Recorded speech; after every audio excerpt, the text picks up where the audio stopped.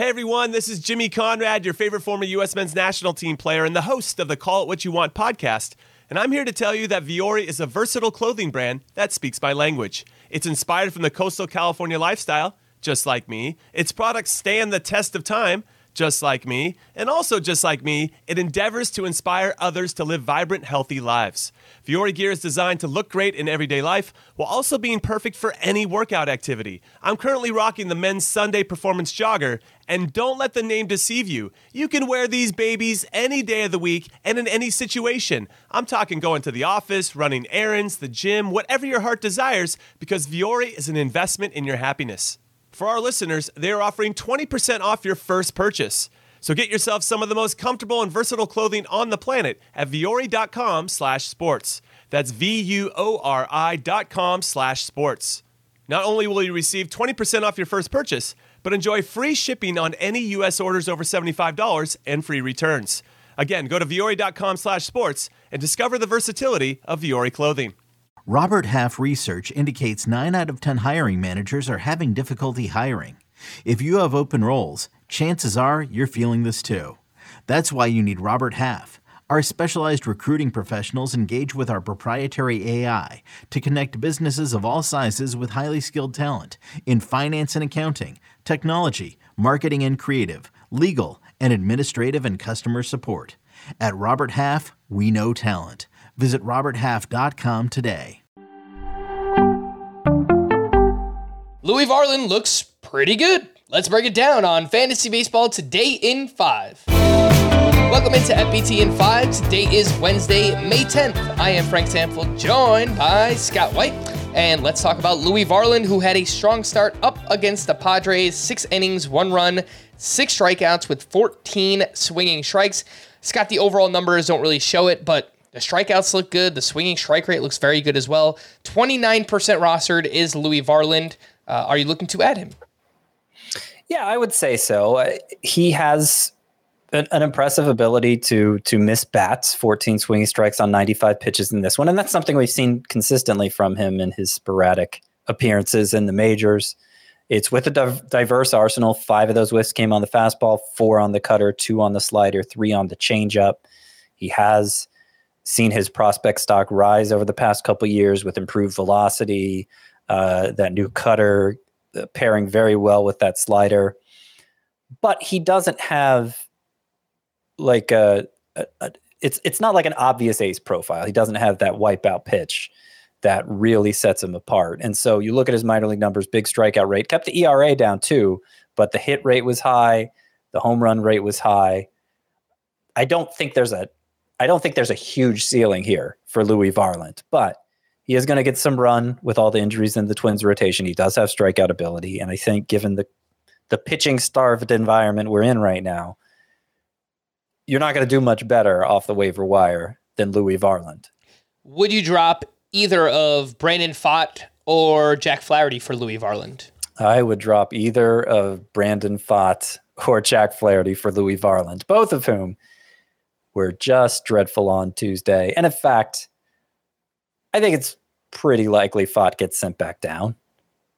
So, not done with him forever, but it's been pretty ugly so far.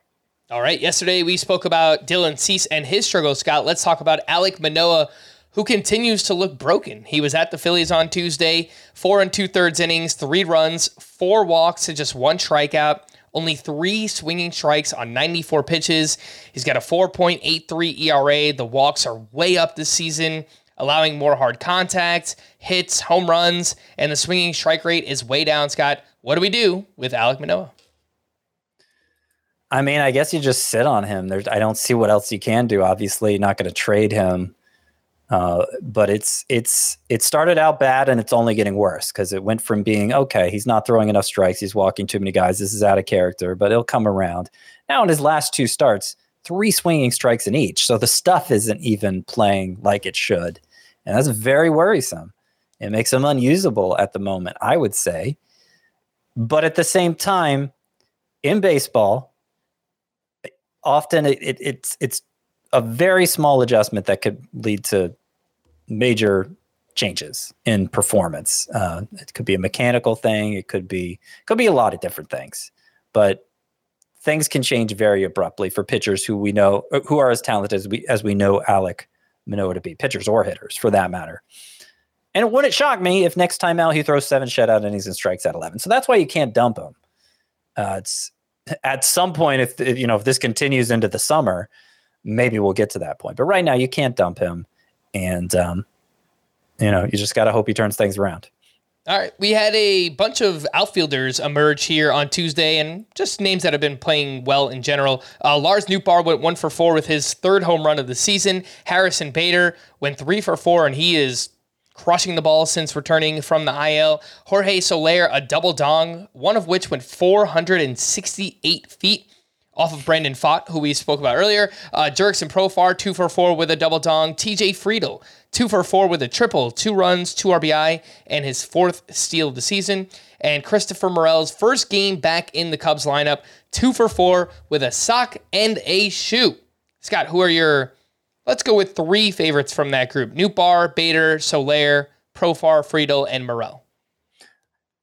I mean, Nootbaar's a clear number 1. It's a little ridiculous to me that he is available enough that we can talk about him in this setting, because he was, maybe the trendiest outfield pick of draft season, and he's pretty much done exactly what we wanted him to do. He did miss that time with the thumb injury, but since coming back, he's batted leadoff mostly, played against lefties and righties, reached base at a 400 clip.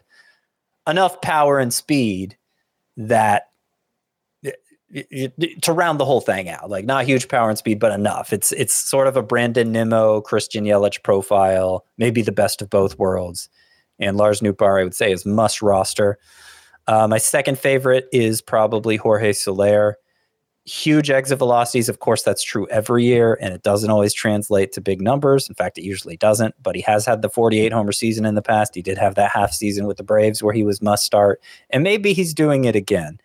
We can at least hope for that if we have a need in the outfield. Third choice, it'd be between Jurickson Profar or Christopher Morel. I think it depends whether you want to shoot for upside with Morel or whether you need security with Profar. Profar's off to a terrible start this year, or he was prior to this 2-homer game, but he's still an everyday player for the Rockies and one who often bats leadoff for him. So that could be valuable if he performs like we've known him to in the past. Morel had huge minor league numbers, but big strikeout issues and playing time questions too. For more extensive fantasy baseball coverage, listen to the Fantasy Baseball Today podcast on Spotify, Apple Podcasts, the Odyssey app, or anywhere else podcasts are found. Thanks for listening to Fantasy Baseball Today in 5, and we'll be back again tomorrow. Bye-bye! Hey, Rob Bradford here. You guys know I'm always up for a good MVP story, and one of the best stories is Wasabi Technology. Wasabi is the world's hottest cloud storage company, and it's become the go-to provider for professional and collegiate sports teams, including 20 Major League Baseball teams like the Red Sox and NHL teams like the Bruins and Vancouver Canucks. Even the Liverpool Football Club is getting in on the Wasabi action. So, why is Wasabi the MVP? Well, Wasabi was purpose-built to free businesses from skyrocketing storage costs and unpredictable transaction fees that the Amazons of the world are charging. In fact, Wasabi is up to 80% less than those hyperscalers and doesn't charge a cent for businesses to access their data. From Wasabi's AI-enabled intelligent media storage, Wasabi Air, to the industry's only cloud storage service with triple protection against cyber criminals, data deletion, and ransomware, Wasabi's taken the lead in driving innovation in data storage and helping sports teams to unleash the power of their data. Wasabi, another Boston-based championship team.